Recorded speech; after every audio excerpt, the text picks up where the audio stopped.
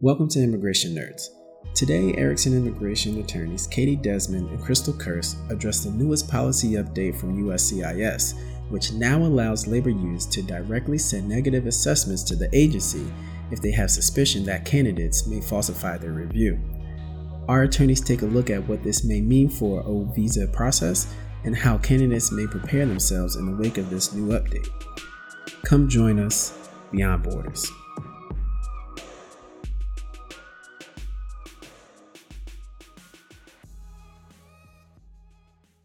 The O1 category is set aside for individuals of extraordinary ability within their field, and it really can be any field, from the arts to athletics to business to science. In order to qualify for an O1, you have to show that the individual has received a major international award in their field or that they satisfy at least 3 of the criteria under the regulations. So receipt of awards, media coverage, lead critical roles, etc. There's also 2 categories under the O1, O1A, which is for folks working in business, science, athletics, and then O1B, which is really set aside for artistic talent. And within the O1B category, there's a separate subgroup for folks working in motion picture and film. Now, these folks in motion picture and film, with their O1 filing, require a consultation from a labor union and a management organization. All other O1s require a consultation from either a peer group, management organization, or a labor union. But labor union consultations are a firm requirement for television motion picture. So USCIS is now accepting copies of negative O1 visa consultations directly from labor unions. Okay, so first, what are these consultations? So advisory opinions is what we call them in-house, but in this memo, they're considered consultations. They're required for every single O1 petition. Now, they typically really only apply for the motion picture industry, sports-related, and arts, where there actually are appropriate labor unions and peer groups that oversee these industries. And so essentially, we just have to reach out to them and say, look, this employer would like to employ this person who is highly qualified in this area. What do you think? And they either come back and they say, great, this person definitely qualifies for an O1. Here's our positive advisory opinion. Or they can come back and say, this isn't within our jurisdiction, which is, I think, what I have come across most likely. But we have to reach out just to meet the requirements. Or they can come back and say, this does fall within our jurisdiction. However, this person doesn't qualify, which is kind of what this is discussing, the negative O1 visa consultations. Right, and the consultations from labor unions are really only required for O1B applicants that are going to be working in motion picture or television. So I think this new policy announcement is really geared towards folks that are going to be working in the arts. Mm-hmm. So this policy is allowing, not directing, just allowing labor unions to submit negative consultations directly to USCIS. And I find it really interesting the way in which this was brought up. It doesn't appear, based on the information we know at this point, that it was based on affirmative fraud occurring with O1 visas. Exactly. Instead, what the memo states from USCIS is that the director met with several labor unions, and these labor unions had their own concerns that their letters were being altered after the fact to be more positive than they were originally. From my perspective, I'm just really curious as to kind of where that suspicion originated from and what evidence they have to show that this actually is happening. Now, look, I'm all for eradicating immigration fraud, and I think anybody who is in this field is supports that. But we also have to have some sort of balancing. For something like this where the organization can now reach out to USCIS and be like, look, in case you receive this O1 petition, we didn't give them our positive feedback. It's just it's a bit abstract than it is more concrete. Yeah, and it really does remain to be seen how this will be implemented, what the outcome of this will be. Is it going to delay petitions? And is it going to really uncover any sort of systemic fraud in the O1 category? Because to date, there's really been no evidence of that type of systemic problem. Yeah, so Katie, you had mentioned before, you've been working on O1 petitions for a long time, about a decade or so. So in your experience, have you ever come across where you have in fact received a negative outcome? And like, what do you do in that? Because I've never had that before.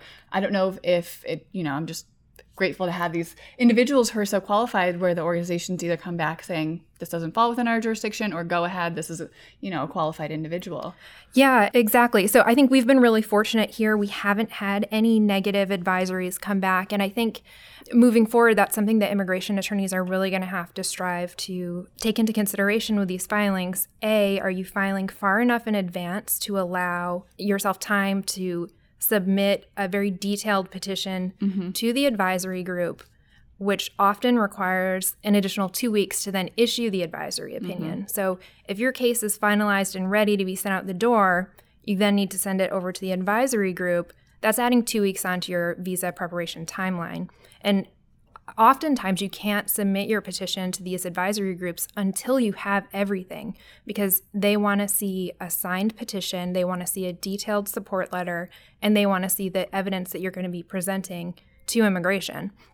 So I think, one, giving yourself enough time, applying early, and giving a really detailed account to the labor group, and also looking at each individual labor group's requirements, the way they want you to submit the request for the consultation. Each of these groups have their own processes. Can you, submit the application electronically? Does it have to be by mail? So you really have to pay close considerations to the agency's requirements. And then going back to your original question, Crystal, so I have seen negative consultations come through. In particular, I think folks that have worked in the theater industry, Equity is just sort of notorious for issuing negative advisory opinions. At least they were several years ago. That may have changed. But I did have several negative advisories for very talented and qualifying O1 artists, who were working on Broadway, had a history of working in Broadway productions. Equity would issue a negative advisory, and then when you'd follow up with them to try to understand their rationale and explain to them how the individual did in fact qualify under the regulations, what I was told on several occasions was, well, what we require for our consultations, irrespective of what immigration requires, is we're thinking Judi Dench as a qualifying candidate. So, I think we'd all love to have Judi Dench as our O1 candidate. But, most folks just don't meet that high standard. Yeah, so that brings me to another point that I find is really interesting. So while obtaining these letters are a requirement to filing the O1, by no means is it indicative of the result of the case. So even if you do receive a negative outcome, you can still then argue to USCIS, okay, so we received this negative outcome. However, please see all these exhibits and all of this evidence to show that this person is in fact qualified for the O1. So of course, a negative consultation letter will play into the officer's adjudication of the case. It might sway the officer one way or the other. But at the end of the day, it's not the end result. So again, that kind of goes back to, is this really necessary? Because the officer in cases particularly for O1A cases where there is no appropriate labor organization, they adjudicate the case based on the evidence presented. And I think because there's so much evidence that is required to submit with O petitions, it's really evident whether or not the individual qualifies regardless of this requirement. If you're trying to stop immigration fraud, I think the officer still has that ability. Even if you get a positive advisory opinion, they can still then deny a case where they're just quite simply not qualified. Yeah, absolutely. And I think it really does come down to the evidence that's included with these O1 petitions. So oftentimes they'll include letters of recommendation, but there also must be independent, pre-existing, corroborating evidence. And that's key for these O1 petitions and getting them approved and getting a favorable advisory. So irrespective of the advisory consultation that comes through or whether or not there is a consultation group available, it really comes down to the evidence that are presented for these O1 petitions. Right. So I think ultimately everybody's looking at this, and I think delay is by far the biggest concern that everyone's thinking. You kind of mentioned it before. It's going to require a more robust filing to the labor organization to make sure that you're not getting a negative visa consultation to begin with. But Also, my concern is how much time will USCIS spend to kind of connect these letters that they receive from the organizations to these petitions? Just because a letter is generated doesn't mean A, that the petition is even filed, or B, when the petition will be filed. It could have been filed before they receive it, and then will they then retroactively deny the cases? Or alternatively, an attorney might receive one of these letters back and be like, oh, well, maybe let me reassess this case and see whether or not this person actually is qualified. And they might not ever file the petition. So what is USCIS really going to do with these letters when they come in, and how are they going to process it?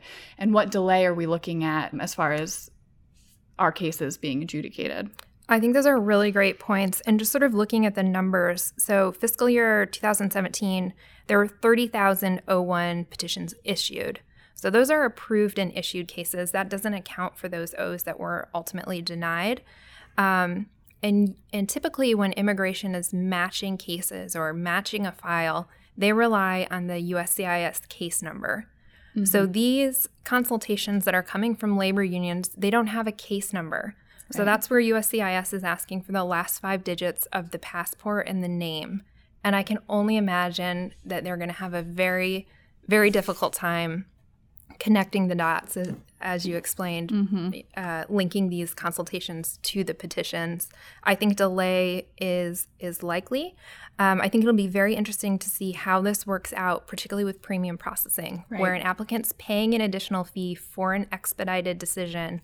Immigration has 15 days to issue a decision. Can they determine if there is a letter coming from a labor organization, match it to the petition, and adjudicate that petition within 15 days? That's a big question mark. Right. And I'm also concerned about how just the issuance of this policy will affect the preconceived notion of officers when they're adjudicating O1s from here on forward.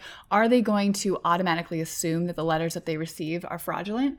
And how is that going to play into the way in which they adjudicate the case? Because if they're already starting off kind of on a bad foot forward, it's not going to have a great result for our clients and for the individuals in which they're trying to employ, which is disheartening. There's so much work that goes into these petitions. And throughout that, we really do prove, notwithstanding these letters, that these individuals do qualify. So I'd hate to see that. I'm optimistic that this won't happen, but I'm cautiously optimistic, and that there's this possibility that these officers, are going to look at these and be like, okay, well, I'm already starting on the, the lower end of the scale, as opposed to starting right in the middle at a neutral point. I think it's very, very telling of certain individuals within the administration's preconceived intent that there is fraud in these petitions. What I'm hopeful for is that this 6-month assessment period that USCIS has laid out will reveal that there just isn't systemic fraud within the O1 visa category. My hope is that USCIS uses that to say, okay, you know what, let's apply our resources elsewhere because it's, nothing to uncover here. And ultimately, the O1 category is reserved for the best and the brightest in the field. These are people that we want in the U.S. These are people that we want contributing to our society. These are creative talents. These are artists, key executives, thought leaders in their field.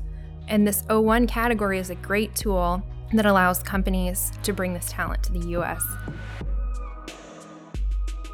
For more content and immigration updates, please visit our website at EIGlaw.com. And make sure to follow us on Twitter at EIG_law and our Instagram _EIG law to join in the conversation. Thanks for listening. See you next time.